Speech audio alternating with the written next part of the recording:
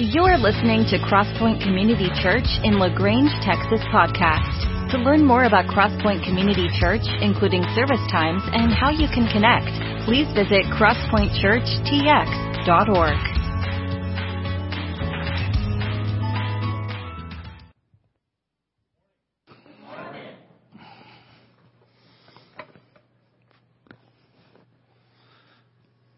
So for you guys who may not know me, I am Kenny. I am the student pastor here at Crosspoint Community Church. I'm excited to be with you guys this morning. It is Student Sunday. That's why we have students greeting. We have students kind of performing up here on stage and all of the duties. I just want to take a second to thank each of them for waking up early, because that's something that students really don't like to do.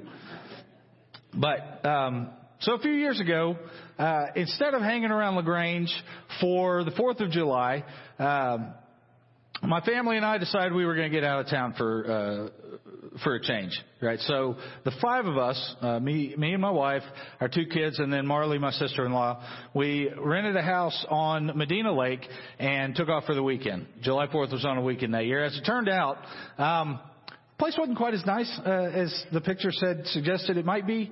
The weather wasn't super cooperative that particular weekend. It was fine. It was no big deal. It was nice to get away for a few days. We still had some fun. Plus, we brought games to play, right? Because we like a good family game night.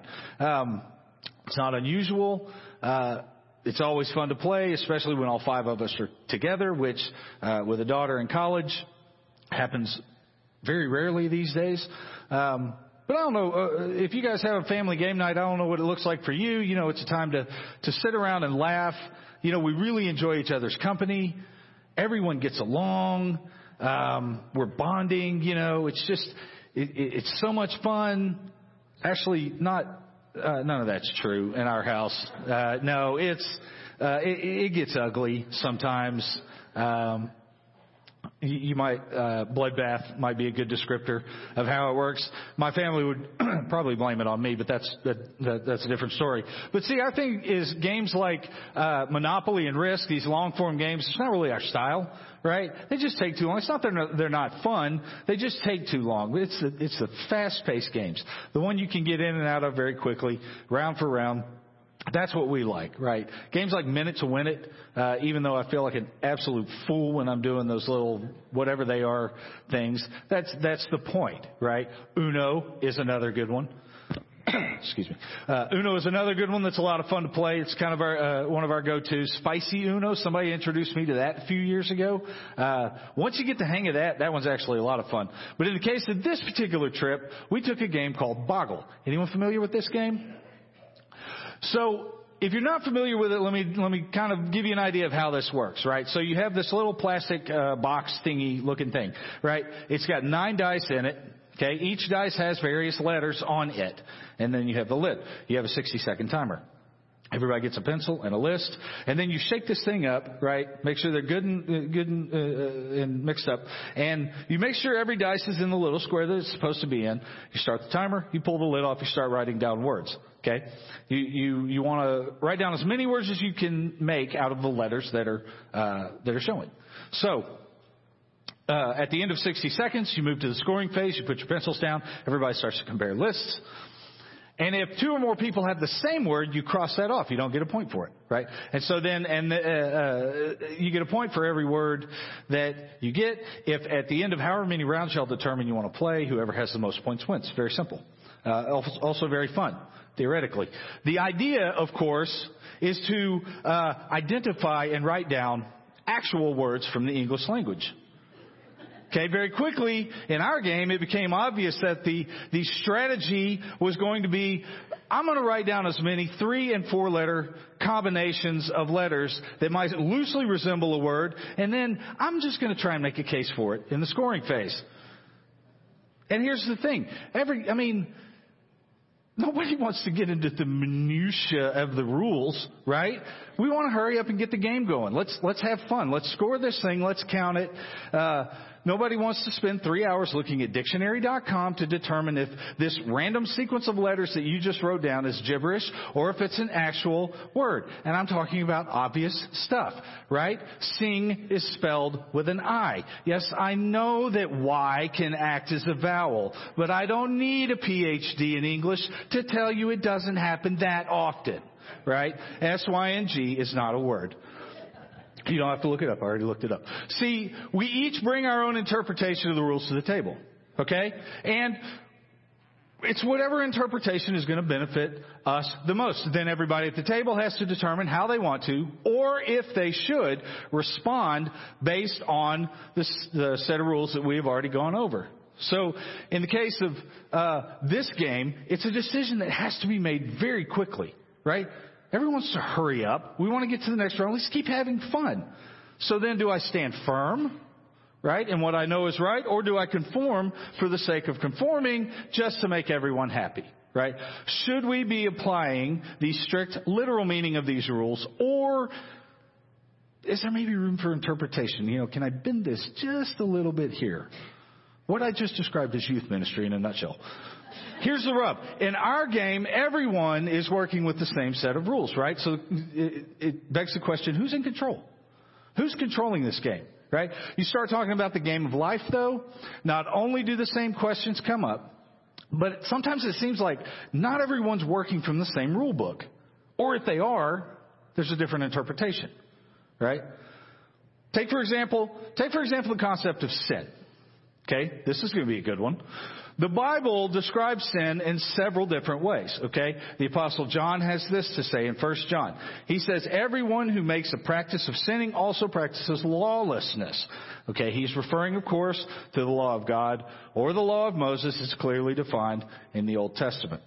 And it was actually Moses' son Joshua that uses stronger language in his book, where he describes sinners as someone who rebels against God, right? So then there's this whole weird thing about with laws. Sometimes you don't actually know you're breaking a law, right? And maybe that's the inference that Moses is taking in his laws. But then Joshua is saying it doesn't matter if you're breaking a law, you're rebelling against God, whether you knew it or not. It's sin. Later in his letter to the church in Rome, Paul describes sin this way. When Adam sinned, sin entered the world, right? Adam's sin brought death, so death spread to everyone for everyone's sin, right? So what Paul is saying is that sin is inherent. It's an inherent condition, right? No one can escape sin because we are all inherently preconceived to a sinful nature. That's the Christian perspective, right? Interesting to note, there is a cross-section of believers that would disagree with my previous statement, right? It's probably a different sermon, but it goes back to the interpretation thing.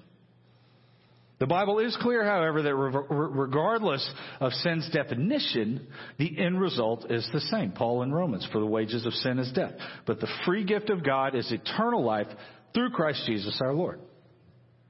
Society, on the other hand, interprets sin very differently, right? Where Christians understand sin to be, they define sin broadly as a transgression against God.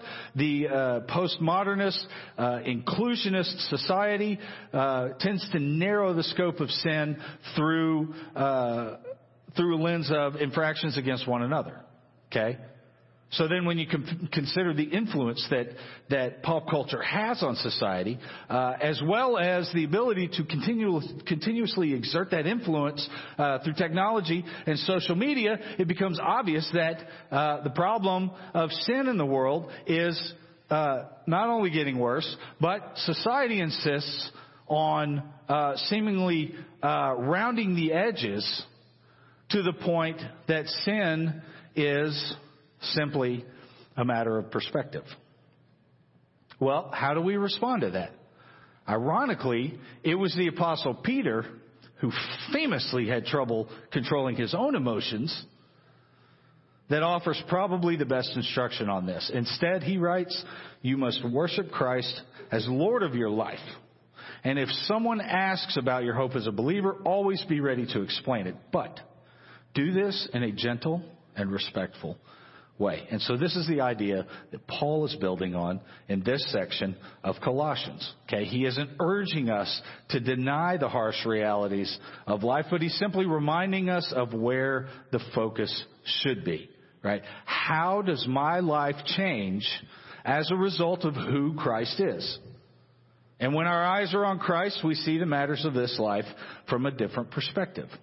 We see there is hope, even when everything seems dark and hopeless. He's saying the struggles of life, they don't have this terrifying power like they once did. But here's the thing, and this is something that Paul is inferring in Colossians, is you have to decide who has the position of authority in your life. Who is in control, right? Am I willing to turn my life over to Jesus regardless of the outcome? Sadly, I think that many of us, including myself at one point, approached Jesus kind of like we would maybe a teacher or a counselor, maybe a coach. You know, we look at Jesus as someone who can advise, someone who can give guidance, maybe some spiritual coaching here and there. But if we hear something that we don't like, no, good. You know, if I don't like these verses that I'm reading, I'll just keep reading until I find some that I do like. You know, we want to hear from Jesus. We want to hear what he says. But if the results that I'm seeking don't come fast enough, then maybe we figure, well, I'll just do it myself, right? I'm in control. I know what's best. I'm the boss of me.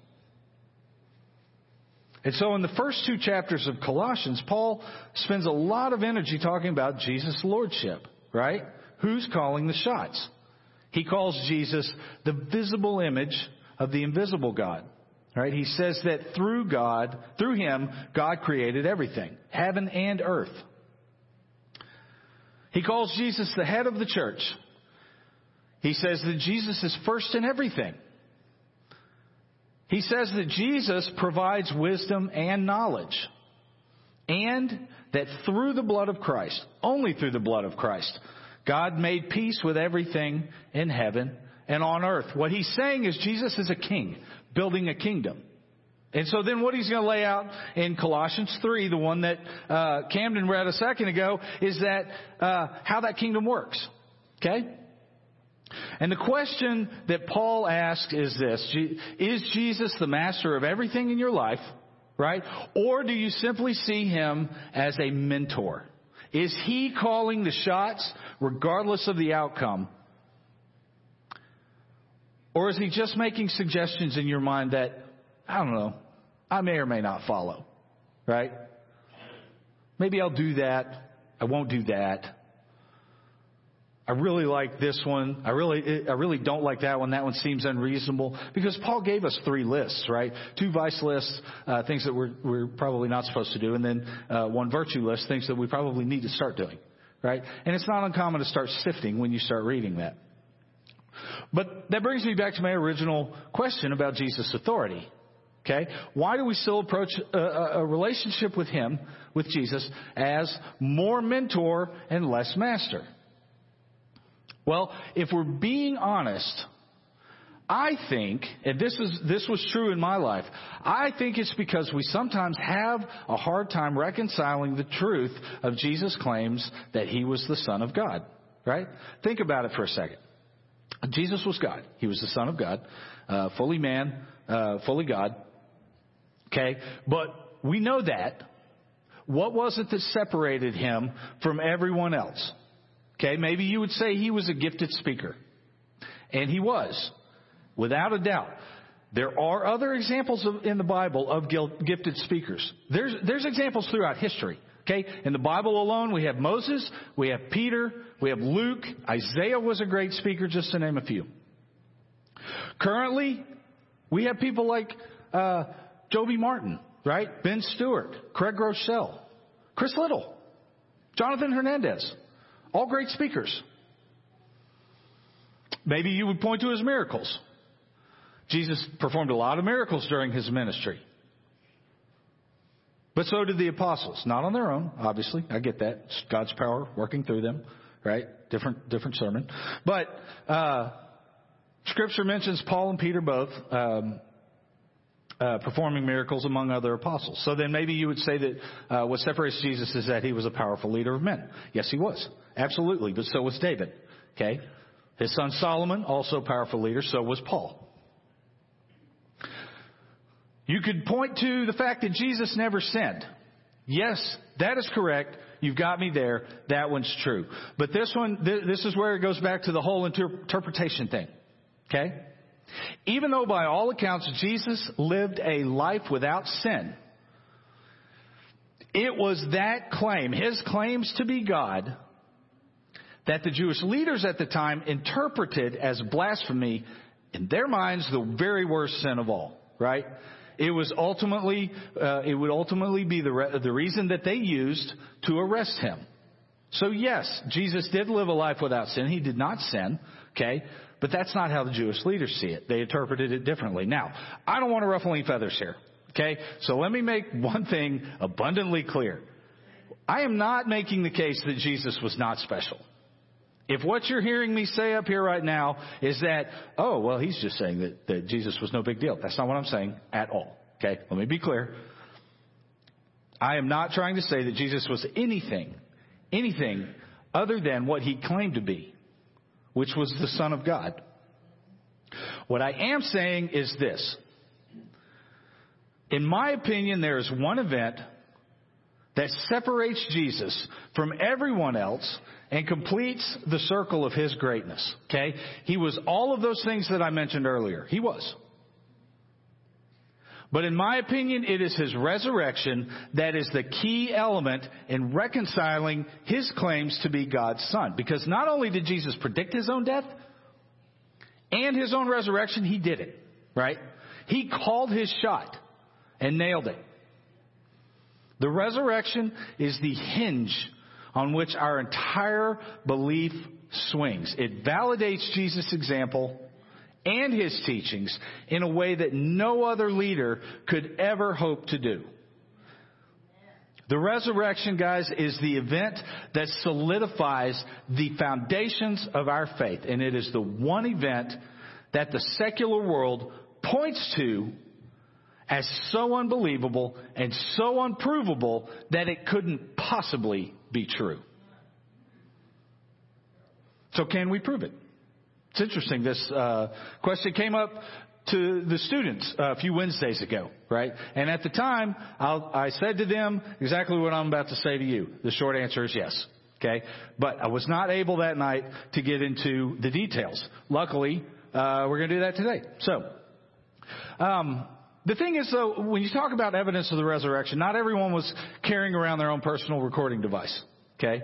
It's not like today where everything gets snapped or Insta tweet faced or whatever it is that they do. But what you have to do is you have to logically examine the evidence that we have. Okay? It's largely eyewitness testimony, but you have to examine that to come to a logical conclusion. Okay? Now there are many lines of evidence for the resurrection that make a compelling case. But today I am only going to concentrate on three. These are the three that, in my opinion, to me, are the most significant. I'm going to hit two very quickly, and then one's going to take a little bit longer. Before I start, though, let me say this. I am only hitting the wave tops. Okay? Each of these lines of evidence is rich enough that they would probably require not only their own sermon, but sermon series to flesh out, right? So if I'm going through these and you start thinking to yourself, man, he is leaving out a lot of information. Yes, I am.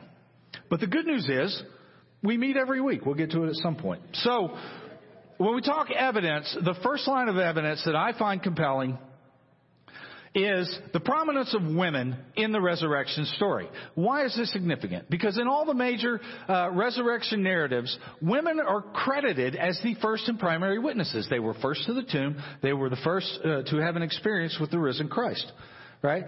The secular world says, well, the apostles invented this whole story. It's all a scam. It's all a lie. Right? Well, if that were the case, it would be a really odd inclusion to have women as the primary witnesses, right? To take a primary role in the story, considering in ancient Jewish and Roman cultures, women were shunned. Okay? Their testimony was regarded as weak and dismissible. And so in first century Judea, it is highly unlikely that the disciples, the males, would lean on the testimony of women as accurate. Okay? Of all of the male disciples who claimed to see the resurrected Jesus, if they were all lying and the resurrection was just a scam, why did they pick? There's no reason to pick what was at the time perceived, or the most ill-perceived, distrusted witnesses that they can find. It doesn't make sense. Right? The second line of evidence revolves around the Apostle Paul and Jesus' brother James. Okay? So Paul, of his own admission, he was a Pharisee, started life as a Pharisee by his own admission. He was a violent persecutor of the church. By his own admission, he murdered men, women, and children who were Christians.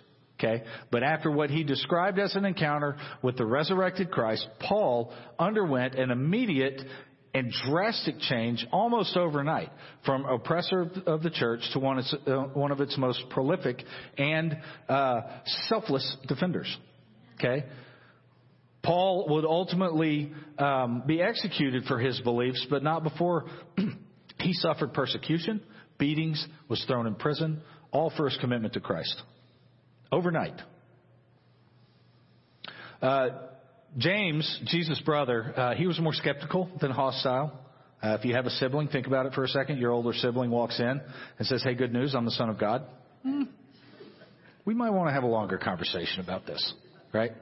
It's probably what my sisters would say about me anyway. But anyway, but it was a post-resurrection encounter with Christ that turned James into the steadfast believer. He was actually one of the early leaders of the church of Jerusalem. And like Paul, he willingly suffered and died for the sincerity of his belief. But the third line of evidence, and this one is the most significant to me, and maybe it will be to you too, revolves around 11 of the original 12 apostles. Okay, so we're talking about Peter, Andrew, James, John, Philip, Bartholomew, Thomas, Matthew, another James, Thaddeus, and Simon. Neither of the Jameses were James, Jesus' brother.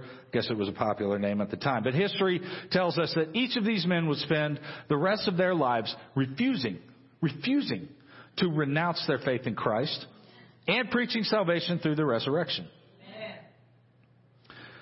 The lone exception was John, who probably would have been martyred, but I guess he was imprisoned for most of his adult life on the prison island of Patmos, and I guess they found a use for him. And then as soon as he became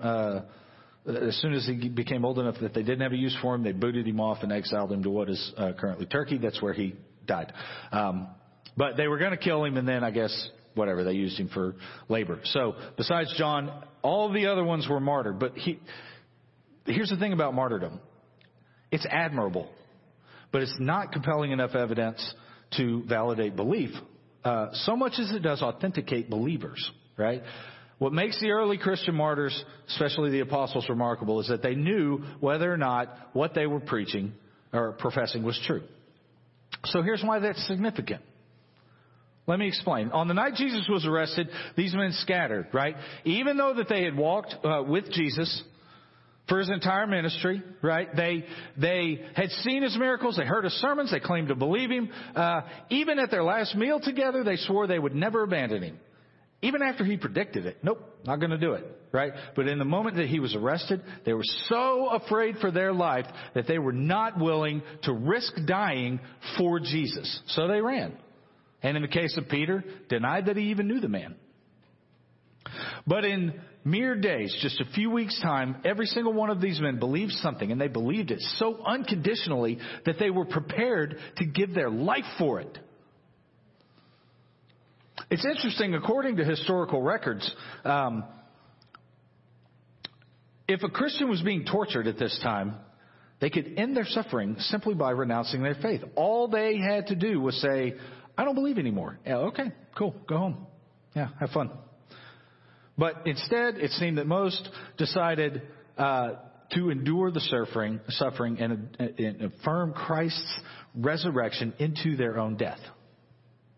Now, if they were lying about that, why continue to perpetrate it, considering their circumstances? They had already denied knowing Christ. It's not like they didn't know how.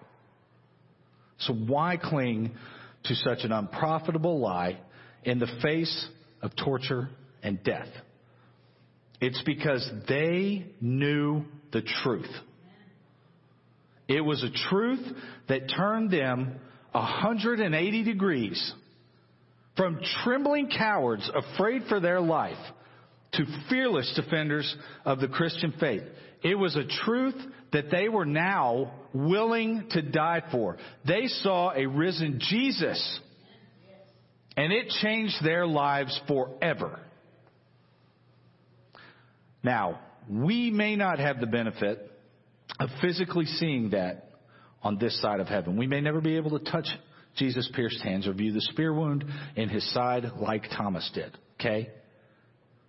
But we have the testimony of those that did. And if you look at all of the information objectively, and I encourage you to do so, the only logical conclusion is that Jesus lived, he died, and he rose from the dead just like he promised he would.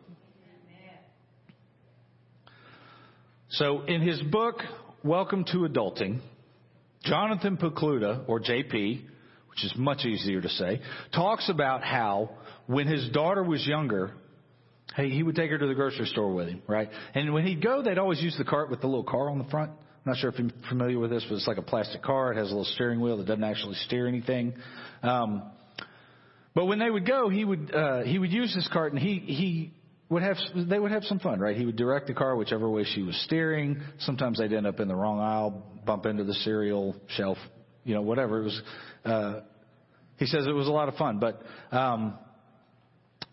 at some point in the trip, inevitably, she would be turning the wheel one way to the right, and he would just direct the cart to the left. And he says that his daughter would get very frustrated, right? She's gripping the wheel as hard as she can. She's turning with every ounce of strength in her little body. But ultimately, he would effortlessly continue the other direction. Because, as he points out, they didn't just come to the grocery store to play, right? The purpose of their trip was bigger than that. And in this case, it was because they needed food to eat, right? But he says this is a good illustration of how in life we worry and we become stressed about the issue of control, right? We lose focus and we think that, I don't know, maybe it'd be better if I'm calling the shots. JP finishes his story this way. He says the problem comes when we either don't know who is in control, or we don't trust the one who is driving. So who is in control of your life? That's the question. That's a question that only you and I can answer for ourselves. If the thing that's been holding you back is uncertainty, maybe it's time to let that go. Maybe it's time to let someone else drive who knows where they're going. Right? If it's confirmation you're looking for, you can find it in abundance. You're not going to find it on TikTok or Instagram. You kind of have to dig a little deeper. There's this thing called the Bible. It's really good. If it's refuge in life that you seek, I can tell you from experience, the things of this life, they won't give it to you. You don't inherit the kingdom without the king. It just doesn't work that way. And in the game of life, we have a king. It is a king that created us. It is a king that loves his creation without restraint. And it is a king that has kept every promise that he has ever made to us. Our king knows us better than we know ourselves. And he knows which direction is best. In Jesus, we have salvation. We have direction. We have peace. And most of all, we have hope. Let's pray. Father God, thank you so much for the opportunity to preach your word. Thank you so much for everyone that showed up this morning to hear your word. God, we ask that you continue walking with us, that you continue guiding us, that you would bestow your wisdom on us, so that as we go through life, that we are able to focus on you, and that we have the clarity of wisdom that you can provide. God, when you walk with us, you give us refuge. And the craziness of this life, it doesn't stop. It's still going on around us. But when you're walking with us, it affects us differently, or it doesn't affect us at all. God, the only way that we are able to do that is through you, through your love. Father God, we love you. Please forgive us where we failed you. In Jesus' name, amen.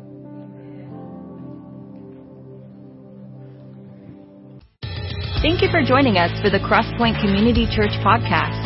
It is our prayer that this message was encouraging to you as you follow Jesus. For more about Crosspoint Community Church, you can find us online at crosspointchurchtx.org. Have a great week.